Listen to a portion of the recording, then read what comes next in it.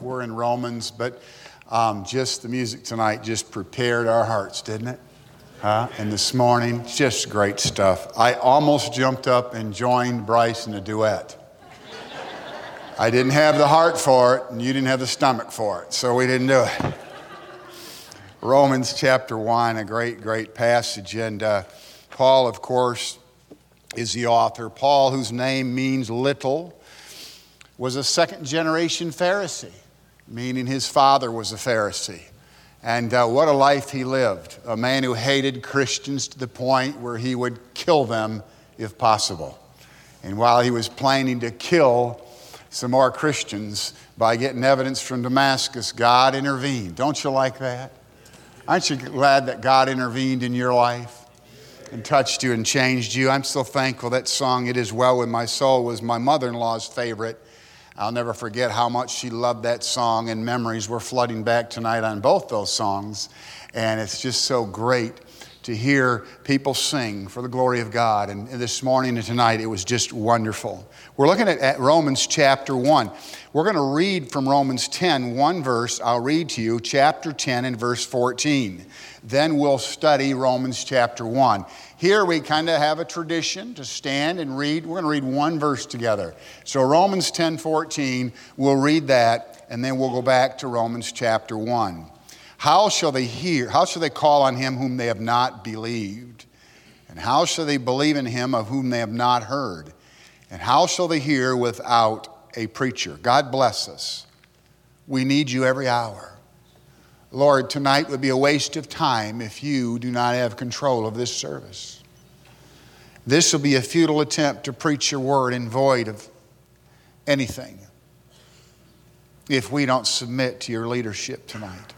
That the Holy Spirit will speak to our hearts from your word. Bless, Lord. Hide me behind the cross as we take a look in the book for a walk in the world. Bless now in Jesus' name. Amen. Thank you. You may be seated.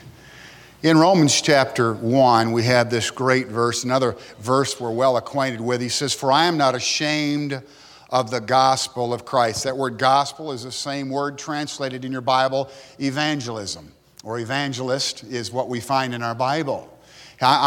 He says, I'm not ashamed of that. And that's one of the problems today.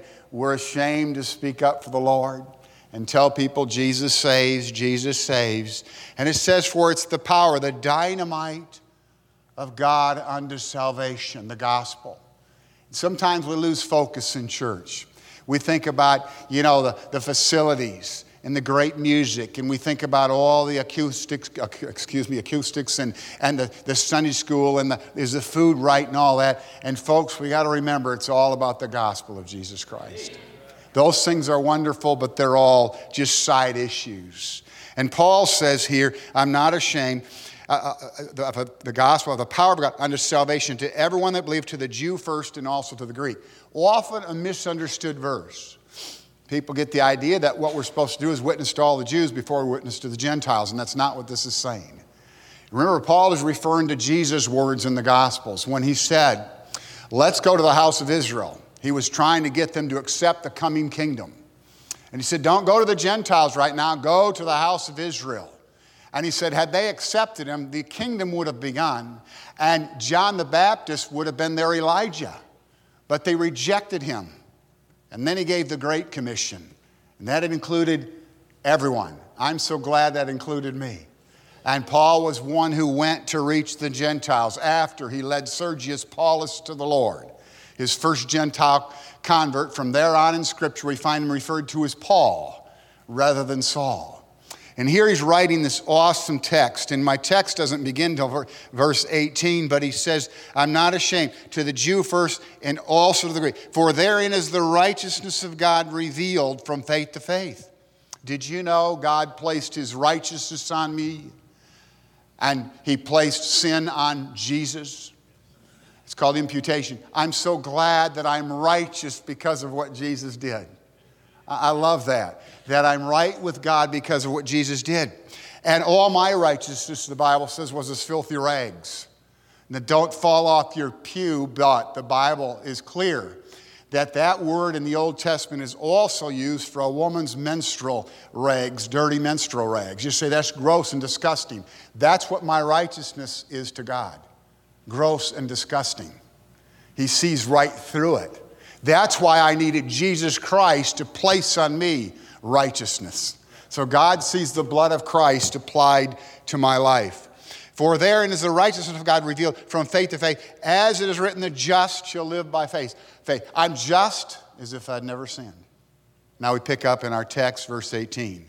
For the wrath of God is revealed from heaven against all ungodliness and unrighteousness of men who hold the truth in unrighteousness. Here we find the Bible says the wrath of God. We find that same expression two other places, Ephesians and Colossians chapter 5, verse 6, both those books. And there it says God's wrath is against those children of disobedience. And here the text is also people who are ungodly and unrighteous. The Bible says the wrath of God is revealed from heaven against that. Men who hold the truth in righteousness. Now, we talked for a few moments about the importance of our Christian witness. We're supposed to fulfill the Great Commission. We read from 10:14 where it says, how shall they hear without a preacher? Now, that's not saying a pastor. Did you know that all of us are called to preach the gospel? Did you know, women, you're called to preach the gospel? You're not called to pastor. But we're all supposed to preach Jesus to the sinners of this world. We're all supposed to be involved in the Great Commission. It's been said if that every Christian won one person, we'd be done with the Great Commission. Some people don't even win one person in their own family. We need to preach the gospel. We need to evangelize people, starting with those closest to us. Frangelism is how Elmer Towns coined it. Friends, relatives, associates, and neighbors. I'll never forget that little phrase. Reach your friends, relatives, and associates and neighbors. So here it says God's wrath is revealed against all those people who hold the truth in unrighteousness. What does that mean, Pastor Dan? Well, we're all born with a conscience. Did you know that? Did you know every little kid knows right from wrong? God's placed a conscience in them. When that little 3-year-old throws a rock through the window, he's guilty. You can see it on his face. He knows he's done the wrong thing. I remember as a kid, I stole a pack of gum. It was called Golden Gum. It was in a bag. Oh, it looked so good. I grabbed it and I put it in my pocket. And the lady came up and said, now, Danny, I didn't even know she knew me. She knew my family. Would you like to put that back on the shelf? I sure would. But I knew I was wrong. Why? I wasn't saved yet, but I had a conscience. And the first time I punched a boy in the nose, I felt guilty right afterwards. Why? God has placed a conscience in every man. Look at chapter 2 and verse 15. Chapter 2 and verse 15. It says here in Romans 2:15, this first half of the verse, which show the work of the law written in their hearts, their conscience also bearing witness. Do you know the Gentiles had a conscience? They didn't have the law, but they had a conscience. Look at John chapter 1, and then we'll go to Titus. John chapter 1, let your fingers do the walking. John chapter 1, verse 9. Great verse. It says, that was the true light. Back up in verse 5, and the light shineth into darkness, and the darkness comprehendeth it not. There was a man sent from God whose name was John, and he came to bear witness of that light. And that's the word phos, or word phosphorus. The direct sunlight, the true light. And he says in verse 9, that was the true light which lighteth every man that cometh into the world. What do you mean? I mean, God's placed a light in you, a conscience in you. God has already spoken to you long before you knew him. Look at Titus chapter 2. Titus chapter 2 and verse 11. And this is a fascinating verse. You want to mark your Bibles. Titus chapter 2 and verse 11.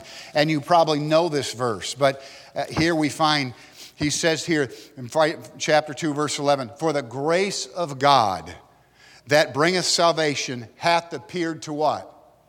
All men. All men. All we like as sheep have gone astray. We were born, we had a conscience, we knew right from wrong, we knew God existed. For as a Christian, I remember Cub Scouts, then Boy Scouts, and I thought, there's a God out there. He spoke to me. He was bothering my conscience about my sin. But we get to a place of accountability. Jesus went to the temple at 12, and they tell us that Jews believe accountability begins at 12. They have the bar mitzvah. And that's the age of accountability. Now, I know people that were saved at 5 or 6 or 7, and you do as well. But the accountability, is different from everyone. But we all get to that place where we're accountable. And then we decide we love our sin, and we just keep going down the road of sin. Wide is that road. And it's easy, and sin is fun. I mean, sin is fun, right?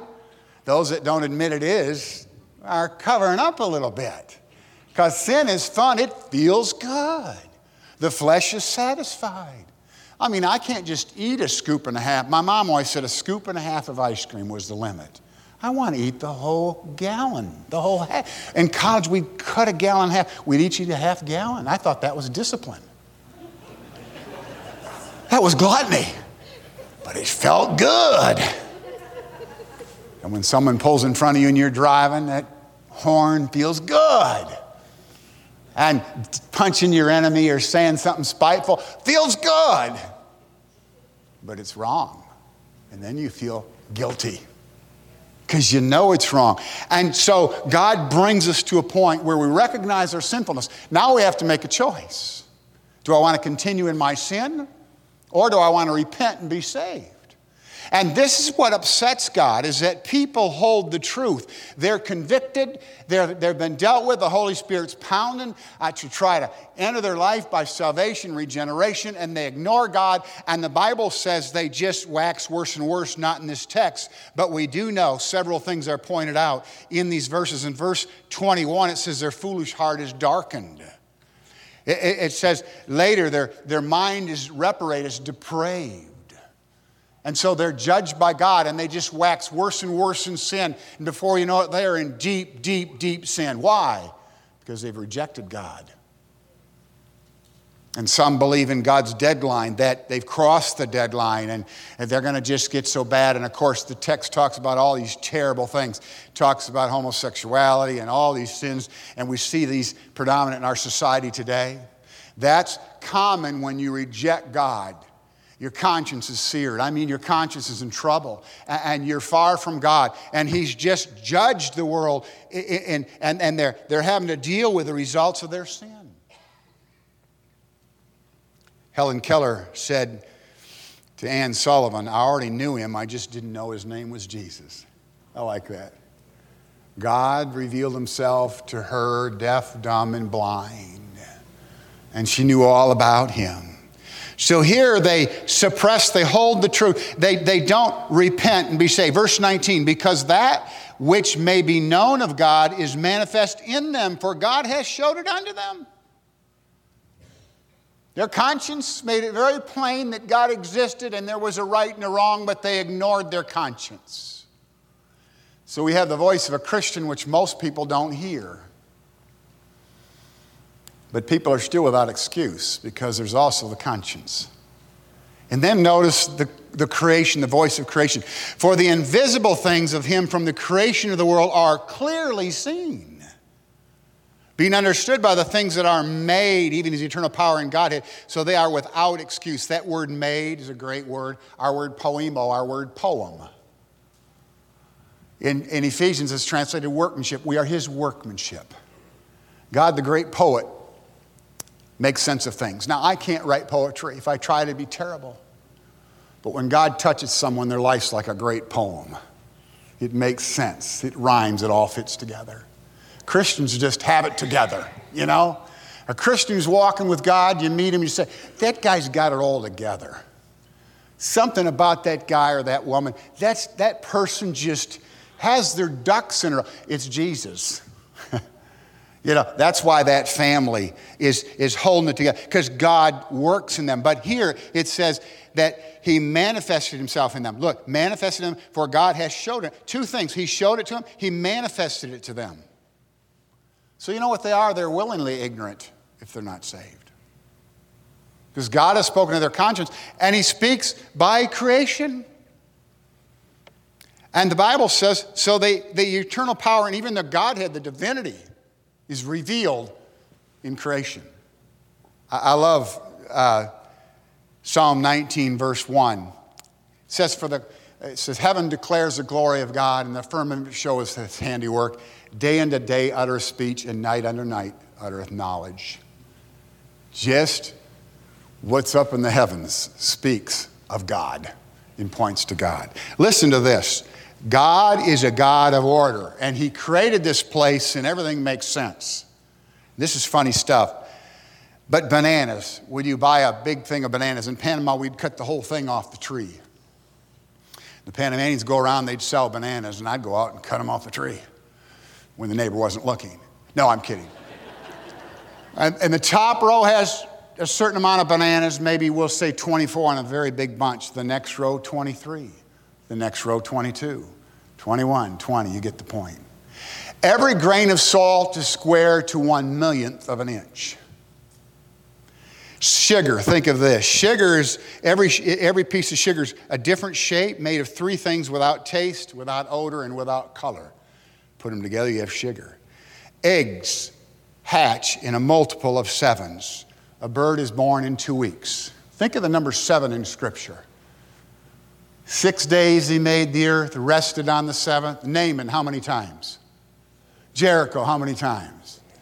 How many churches in Revelation? 7, 7, 7, 7, 7. It's the number of completion in everything God creates. You have the little bird in 2 weeks, and the chicken in 3 weeks. In the inside of that egg is a little air pocket. And that chicken's trying to get out of that egg, and he runs out of air on the 21st day. And he pecks out of that egg shell. Isn't that something?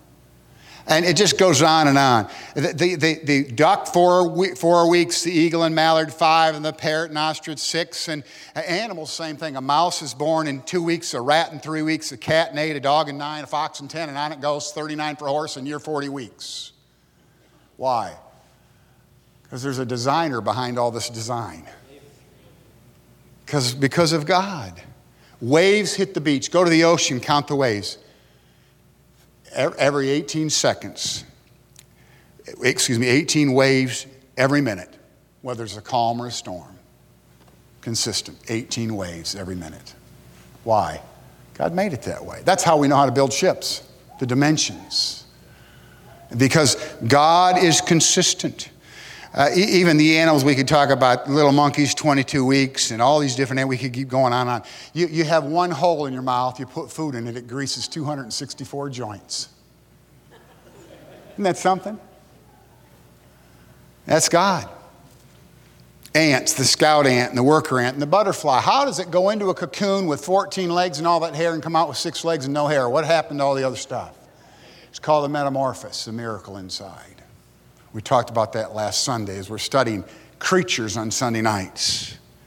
Think of the fact that we have elastic skin.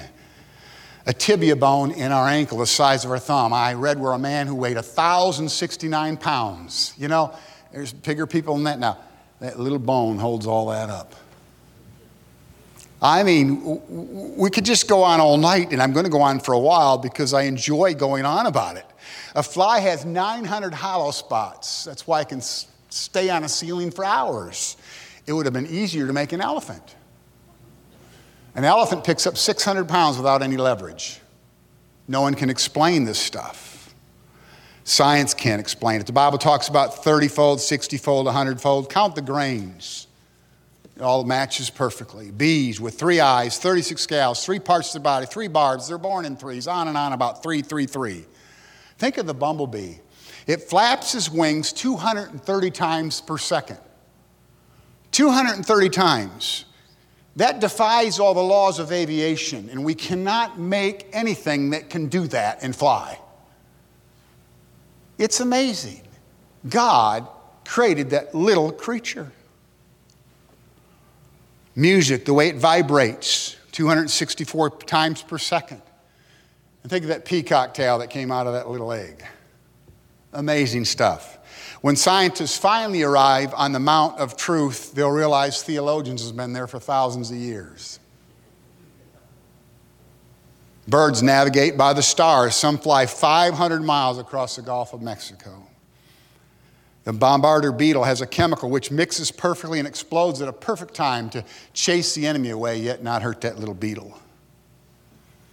Our planet weighs 6 septillion, 588 sextillion tons and hangs in an empty space spinning 1,000 miles per hour around a sun some 580 miles and never varies 1 second or all our time would be thrown off.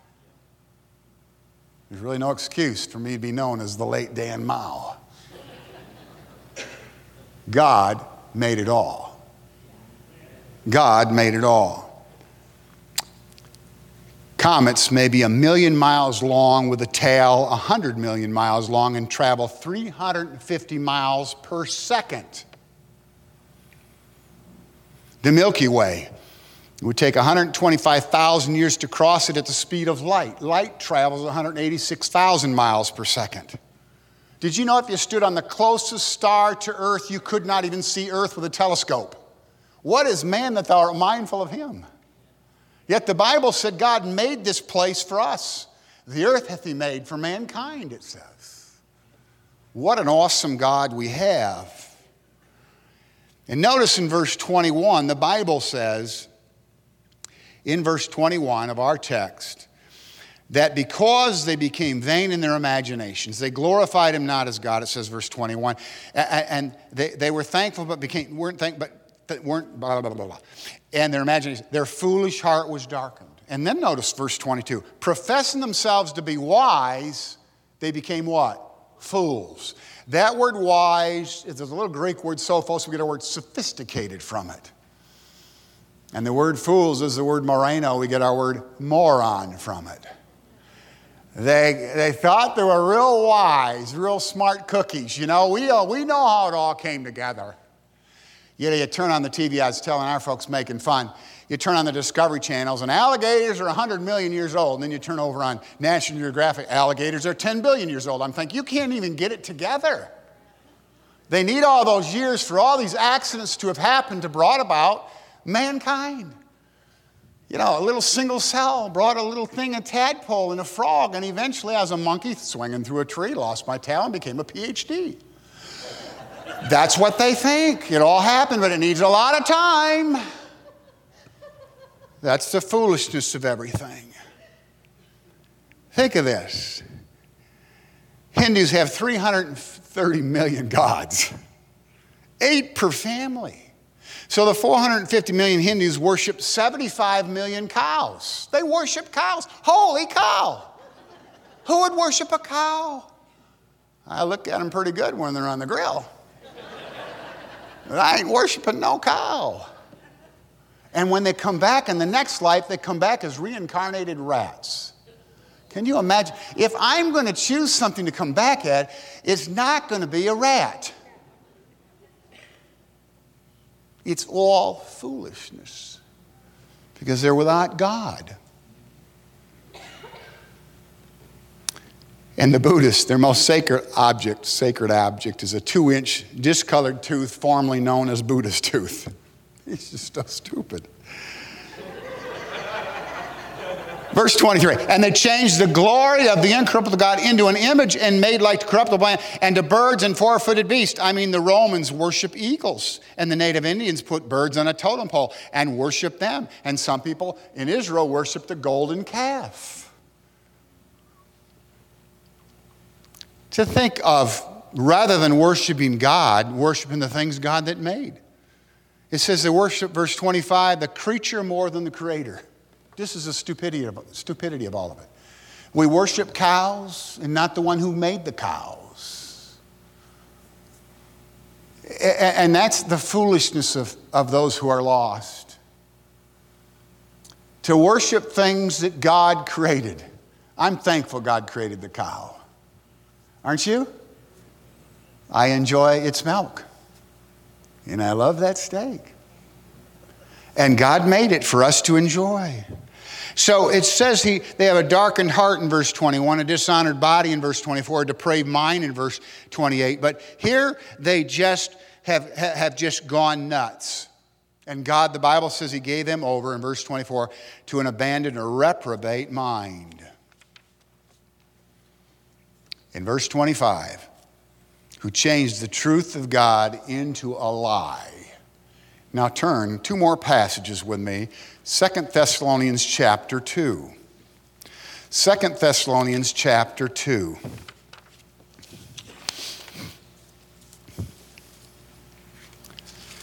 And another verse you want to recognize in your Bible.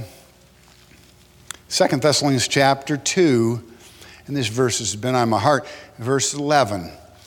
And here it says, and for this cause did God send them strong delusion that they should believe a lie. And we can put the definite article in here, the lie. But in chapter 2, it talks about the day of the Lord. And it says in verse 7, the mystery of iniquity already works. The Holy Spirit hinders his work, but he's at work. And the wicked one is going to be revealed in verse 8. And that's the Antichrist. And folks in this age who've heard the gospel over and over and over, and you living in the Bible Belt are going to be without excuse. If you heard the gospel over and over and over, there's no second chance for you. I love the Left Behind series, but don't agree with the second chance. Why? Because look at verse 11. It says, God, for this cause, God shall, they're rejected. Look back up. I got to get the context. It says in the middle of the previous verse, they receive not the love of the truth that they might be saved. And for this cause, God sends them strong delusion. Shall send them strong delusion that they should believe the lie. You know what they're going to do? They're going to take the mark of the beast. It's not a second chance. Who's going to be saved in the tribulation period? Well, 144,000 Jews. And then they're all great preachers. Then a mass Gentile revival. But they're going to believe the lie. Follow the Antichrist. God's calling in now to make sure. You hear him? You're listening. You're not a Christian tonight. Tonight's the night for you. And then we close here in 2 Peter chapter 3. 2 Peter chapter 3. And I'm not finished, but as far as looking up verses, I've got some more things to say. 2 Peter chapter 3. Verse 5. Look at this. For this they are willingly ignorant, that by the word of God the heavens were of old, and the earth standing out of water and in the water, whereby the world that then was being overflowed with water perished. They are willingly ignorant, it says. They've ignored their conscience. They've ignored creation. They haven't listened to a Christian. They're willingly ignorant. They will not accept creation and will not accept the worldwide flood. What do we hear today from scientists? That the Grand Canyon was a result of billions and billions and billions of years of erosion. And that there's no God. This all happened by accident. Just this building, you didn't know this. But it was just a big explosion that made it all happen. You said that's dumb. Think of the solar system. Think of the sun and the moon. Think of your body. And people believe that all happened by accident, but then they want to say that this building had a blueprint and a designer. You see the foolishness of all of it. The fool has said in his heart, there is no God. They're willingly ignorant. Now back to Romans 1 and verse 16, we go back. I am not ashamed of the gospel of Christ, for it's the power of God unto salvation. You know, I still preach the gospel. As a youth pastor, when I was 22 years old, I guess, and many years ago, and then God called me to the mission field. I went to Panama Canal Zone for 10 years, started a church there, preached the gospel, went to Okinawa, preached the gospel. In Panama, the 10 years we were there, we had so many great stories of people who were saved. And I have these stories written down in my Bible and the names, and I was reading some today and thinking about the different things that happened. And I just couldn't get away from Lisa, and I'm going to share a story with you about the power of the gospel. In Panama, the occult is pretty common, and there's a lot of people who are just messed up because of the occult. And we would say maybe demon possession. And I didn't have any holy water. I had my Bible. And I didn't know how to deal with any of that. I was a 27-year-old pastor. And we started a church, and we grew to about 100 people. And then we had a girl named Lisa who would walk from downtown Cologne 5 miles to church Sunday morning, Sunday night, and Wednesday night. Church, 3 times a week. Panamanian girl. And Elisa was a big problem in our church. I mean, she caused problems every Sunday. I dreaded seeing her. I prayed it would rain hard or that she wouldn't come because this went on for a year. You understand, people quit coming because they were afraid of Lisa. When we had the invitation, she'd walk all the way around the building. Sometimes she'd come forward and scream and cuss and do all this stuff. She'd go and tear our bathrooms up. She'd steal our pew Bibles and try to sell the Bibles. One time I taught on spiritual warfare, and she stormed up after me, grabbed me by the throat, tried to hit me with a microphone, and a couple of our deacons pulled her off. And I mean, I couldn't stand Lisa. I said, Lord, she's killing our church. Please stop this. We had letters from people saying, we sure hope Lisa stopped coming to church. Can you imagine wishing someone would not come to church because there's such a problem? Invitation, she'd come forward all the time. Cuss and swear and scream. We had our Spanish people up there, Panamanians, and GIs married with Panamanians who spoke Spanish, and they would deal with her and cussed and swore. She spoke perfect English. We had an Easter breakfast one time, and I saw her coming. I said, lock the doors. Great spiritual leadership. Don't let her in. More for me. I ate all the cake and drank all the tea. She comes to the door and starts to scream, and the police show up. And they come and knock on the Panamanians, knock on the door, and I go to the door, and they said, what kind of a church is this where you won't let a hungry person come and eat? I'm 6'5". I'm a giant, but I felt knee-high to a grasshopper at that moment. So we let her in. And she kept coming, and it got worse. Finally, one Sunday, she came forward. I thought, oh, here we go again. This time, she was kind of subdued. Afterwards, Bill and Maggie said she prayed to receive the Lord. I said, well, I'll believe it when I see it. 10 years later, we left Panama. She was our main nursery worker. It was real. It was the power, the dynamite of God. It was this old book that I've been preaching for 40-some years that saved that girl's soul. And when I left Panama, I hated to say goodbye to Lisa, our wonderful lady who trusted Jesus. We can't stop. This book is life-changing. And if you don't know God tonight, just trust Him. Jesus Christ made a way. Calvary is that way. I'm so thankful. I think of that Passover and how they smote the side post and the head post and the blood poured down. What a type of Calvary. Israel missed it. One day they're going to get it. But Jesus saves. Jesus saves. Let's pray. God, thank you for your word, God, because you're always timely. You speak to hearts. We love you, Lord. We thank you. Bless us now as we have a time of prayer. If there's anyone here who's not saved or someone who needs to pray for some reason or another, just touch their heart. Bless this invitation. Thank you for being here today, for blessing us with these wonderful friends, the music, the Word of God. Thank you. In Jesus' name, amen. Let's stand and sing.